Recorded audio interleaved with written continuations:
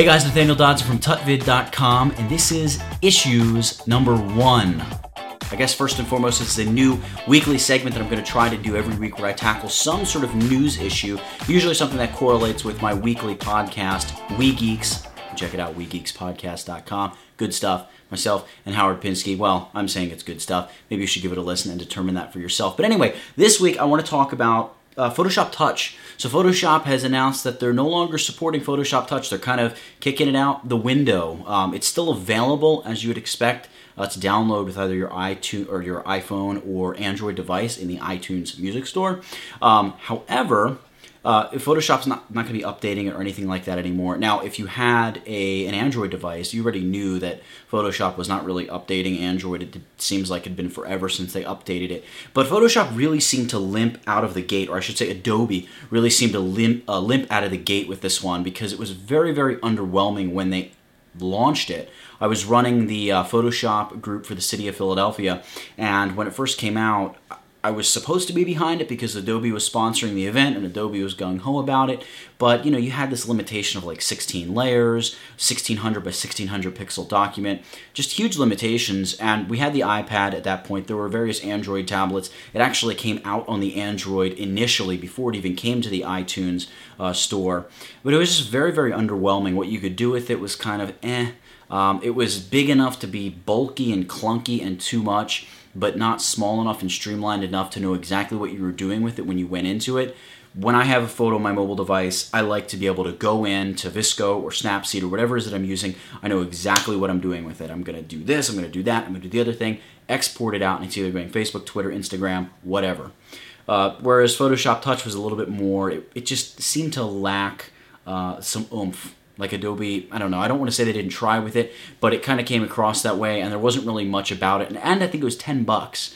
So you're paying for it on top of all of that. Pair that with the fact that Snapseed, you can get it for free. VSCO Cam, you can get it for free. So Adobe wasn't really even competing when it came to that. So they're canning it, they're doing away with it. I say, good job, Adobe, on getting rid of it. It was never really meant to be anyway. I don't know if they entered the marketplace a little bit too early, maybe. What do you think? Too early? Were we just not ready for it?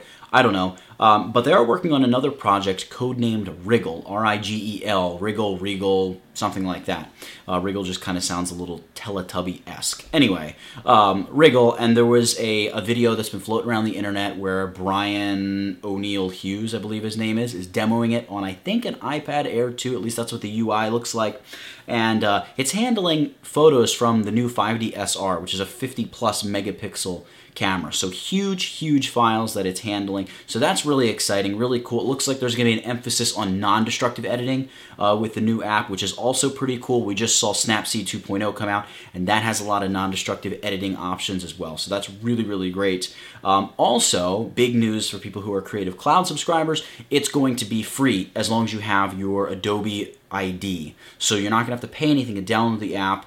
I'm not quite sure how that's going to work, but you're not going to have to pay for it if you have an Adobe user ID and are a paying customer of Creative Cloud. So a lot of really exciting stuff for Photoshop Touch, but I guess the bigger question is, do you think there's room for another photo editing app and something as maybe robust as Photoshop if this is going to be more of a full-fledged version of Photoshop?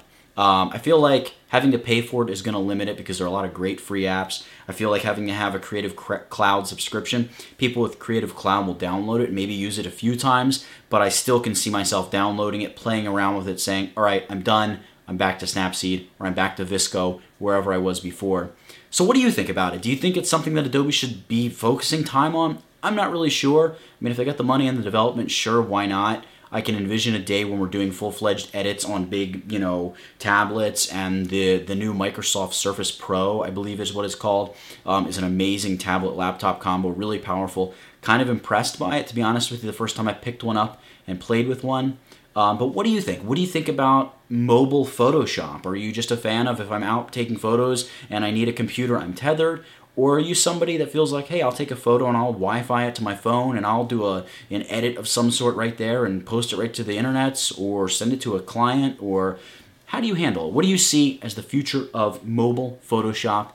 And is it a good idea for Adobe to be spending this kind of time and money focusing on that sort of thing? So That's it for the first TutVid Issues. Again, if you want to hear a little bit more about it, Howard and I talk about it in the WeGeeks podcast. I'll have the link to that right down below here, and you can check it out and give it a listen for sure. But that's it for this one, guys. This is Issues number 1.